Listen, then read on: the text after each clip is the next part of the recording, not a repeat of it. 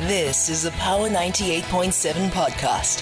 Now we're talking. Subscribe to Power 98.7 podcasts in iTunes or wherever you get your podcasts. There's more on power987.co.za.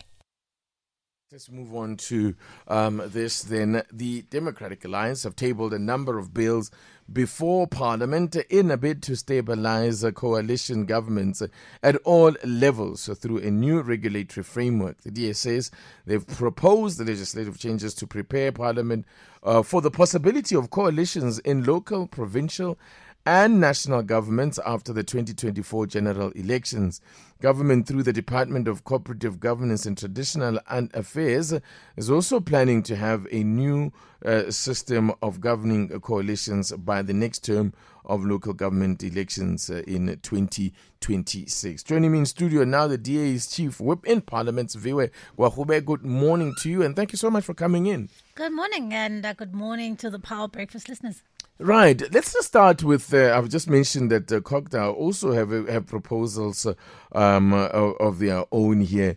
Is this then an indication that there is starting to be some kind of consensus around the situation with or the fact that there is some kind of a need for an intervention when it comes to coalition governments? Given that I think was it a year ago that you first brought these proposals before Parliament, but did not get much traction. Yeah, look, I think TT, what's important here is that there's a recognition that the instability we've seen at a local level has come at a great cost of governance and service delivery, and the people who've borne the brunt of that is actually the residents and it's the citizens. And quite frankly, I think as all political players in South Africa, we've got to shoulder some of the blame for the way in which some of the coalition governments have gone. And so my view is that as legislators who are represented in Parliament, it is incredibly important for us not to simply fold our hands and wait until election day, where then we sit and we scramble about how do we create an environment for hung legislatures in provinces. How do we create a legislative framework for a hung parliament, for instance? As lawmakers, it is actually the core of our job to be forward-looking, to say, look, we've learned lessons in 2016, in 2021. How then do we take those lessons and we put together proposals on a legislative framework, but also even from sitting across the table and having mature, frank conversations about what needs to be done to stabilize governments in South Africa? Let's talk about the approach then that you have taken as the DA. You mentioned in the article that you wrote that appeared in the column that appeared in the Sunday Times over the weekend that members of Parliament had taken up a little trip to Kenya and Ireland to just have a look at different models. Obviously, there's different approaches to coalitions. Just to give us some highlights in terms of what you found there and what you think we can take from each of their approaches. Yeah, look, I think if one looks at European models, a lot of the countries have an extensive experience of coalition governments. I mean, you look at places like Ireland, they had their very first coalition government back in 1948. Countries like Germany have done things like, for instance, they've introduced an electoral threshold of 5% to say if you are unable to cobble together 5% of the national vote, then you shouldn't really be part of, form a government. And then you get a place like Kenya, for instance, that has grappled with the complexities of coalition governments. And they actually passed a law where this is part of the reason where I got some of these ideas from last year already. They decided to pass the Political Parties Act in 2007 that would create at least a legislative framework to say, how do we form a government? How do we put together, coalition agreements? Who gets to be the secretariat of these agreements so that we don't have a scenario where somebody is accused of, being big brother and the like. They've completely depoliticized that. And I think there's a lot to be learned. While these will always be political agreements, but TT, we cannot allow ourselves to let South Africans down in this way. And surely as leaders, we can at the very least agree that something needs to be done. We've got to stabilize coalition governments. And if we're going to see a province like Gauteng, a province like KwaZulu-Natal in a coalition government, then we need to know what we're doing. And we need to start doing the work now. So I'm interested in the work that COGTA is doing. We've reached out to all the political parties represented in Parliament. We've had a revolution in our thinking and in our approach to say, look, this is not set in stone. These are legislative proposals. Let's sit around the table. Let's panel beat them. Let's come up with the best product.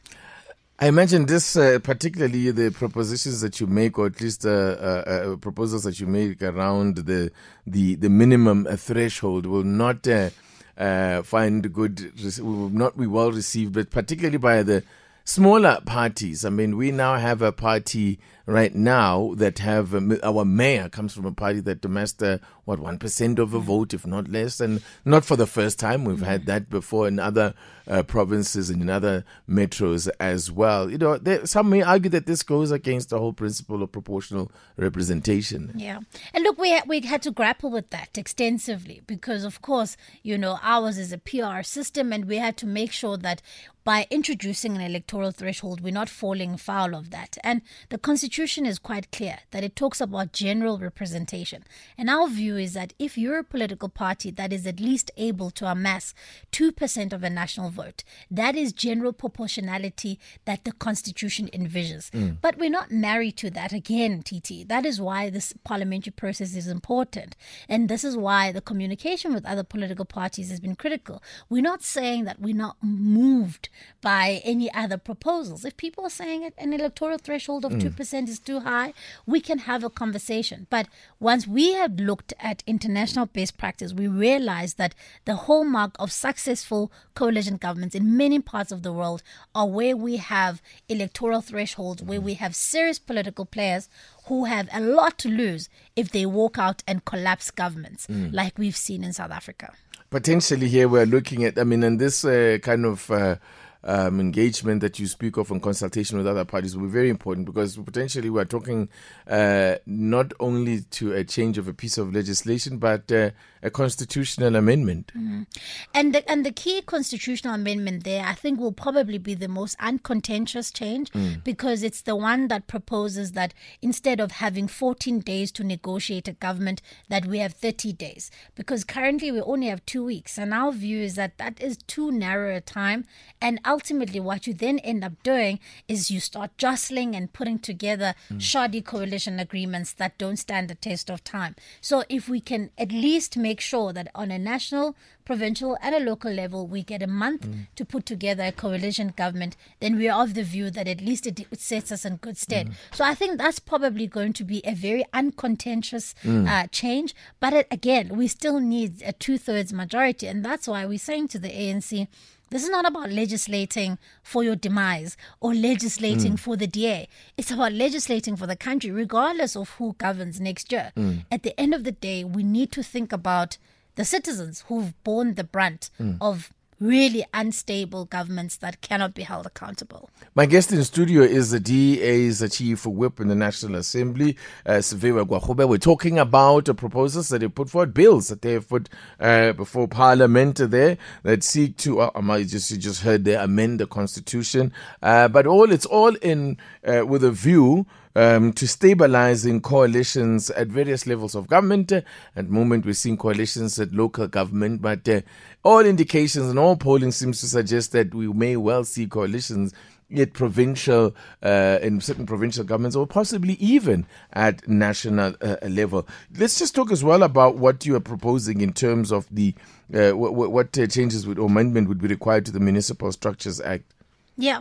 Look, I mean, that is just simply about you making it uniform. For instance, the same way we would, amend the Constitution about limiting the motions of no confidence, we would do the same at a local government. Because, of course, local government is governed by the Municipal Structures Act. But I do want to maybe just a quick explanation as to why we think it's important to maybe limit the frequency of motions of no confidence. Oh, yes. That's been a big destabilizer. Yes. But, and motions of no confidence are an important accountability tool that were built into the Constitution. But we've seen the abuse of them where, a mayor would be sworn in today and next month they're no longer the mayor. And our view is that if you saw that at a provincial or a national level, you are going to see instability we've never seen before. It cannot be that you have two presidents from two different political parties in maybe 1 year. So our view is that a government should be able to pass a budget. They should deliver against it so that voters can hold them accountable to it. They can hold them accountable to against their priorities, unless there is a proof of law having been broken. Then of course you can act against that person. But we have to think about how do we stabilize these governments enough at least that they can be able to deliver against those budgets that they've passed. 0861-987-000. You can give us a call if in a few minutes that we have remaining with Siviwe Gwarube, if you want to weigh in on the proposals around changes to legislation and even to the Constitution in order to try and find a stable way or working coalitions at various levels of government. Give us a shout. 0861-987-000. We'll conclude with Siviwe Gwarube, DA Chief Whip of Parliament, after this. Power Breakfast with TT. Weekdays 6 to 9 a.m. on Power 98.7. My guest in studio this morning is the DA's Chief Whip in Parliament, Siviwe Gwarube. We're talking about their proposed, the bills that they've put before Parliament aimed at trying to regulate and stabilize coalition governments. We'll take your calls, 0619870000, 1 or 2 of your calls. I just wanted to say the USDA have had quite a bit of experience in terms of trying to make these coalition governments work with varying levels of success. What do you think is the biggest lesson that you've taken out? I mean, you've even tried going the route of coalition agreements. Why have they failed in essence? I mean, the USDA have been accused of bullying tactics. I don't know where you stand on, what the party with the bigger share of the vote, what their standing should be. Surely these coalitions can be formed on the basis of equality when the reality is that you're not equal, even in terms of the numbers of votes that you've acquired, that you managed to secure. Yeah. Look, I think on the question of the varying degrees of success, I mean, I think, in 2006, Helen Zille led an 11-party coalition in the city of Cape Town and was able to see that to a finish to a term. But I think, TT, what has been really difficult has been managing really like large parties, party coalitions, 10-party coalitions, who all these different political parties are all seeking to grab the steering wheel. And it's almost impossible to drive a car with 10 different drivers on the steering wheel. And so I think one of the things that we've learned is that, number one, you've got to do the legwork before time to say who is at the very least aligned with us in terms of what are the priorities for a city, what are we going to do in our first 100 days in government, who's going to be the mayor, who are the people who are going to be in the various positions and why. And then you also have to coalesce with people, TT, whose word you can take. Because I cannot be in agreement with you today. Because remember, this is a political agreement. It's not a contract. I can't take you to court if you then simply pull out of the coalition agreement. But this is why I think that, you as a partner need to be a serious enough partner to suffer electoral consequences when you walk out of a coalition agreement because you were offered a better deal elsewhere. So I think also those have been the lessons. But also, I think there's been a lesson in saying, how do we work well with other political parties? Yeah. How do we approach this in a way where people don't feel managed, in a way where people feel like even though you may have the larger numbers, but we can work together. And that's why the process now starts off like this, to say we invite inputs. Okay. Let's hear from Victor in Bedfordview. Good morning. Good morning, Mr. Chichi. How are you? I'm very well. I hope you're well too. Yeah, and good morning to the honorable guest there in the studio. Yeah, go ahead. I just want to concur with the speaker, the 100%, that the motion of confidence have been abused and they were not raised for the real reason that they were supposed to be raised, whereby a mayor definitely has failed in his task, because most of them, they've been removed even within, before they could even last for 100 days, where it could be proven that this person is failing, you know. So I think I would like to agree with the Speaker that the rules need to be changed. Mayors need to be given enough time to prove for themselves before they can be removed on a motion of no confidence. Okay, great. Thank you very much. Thank you, Victor, in Bedford View. In the absence of a contract, as you put it, how do you hold partners to a coalition accountable then? Well, ultimately, I think that's why... Or hold them to their word more. Yeah.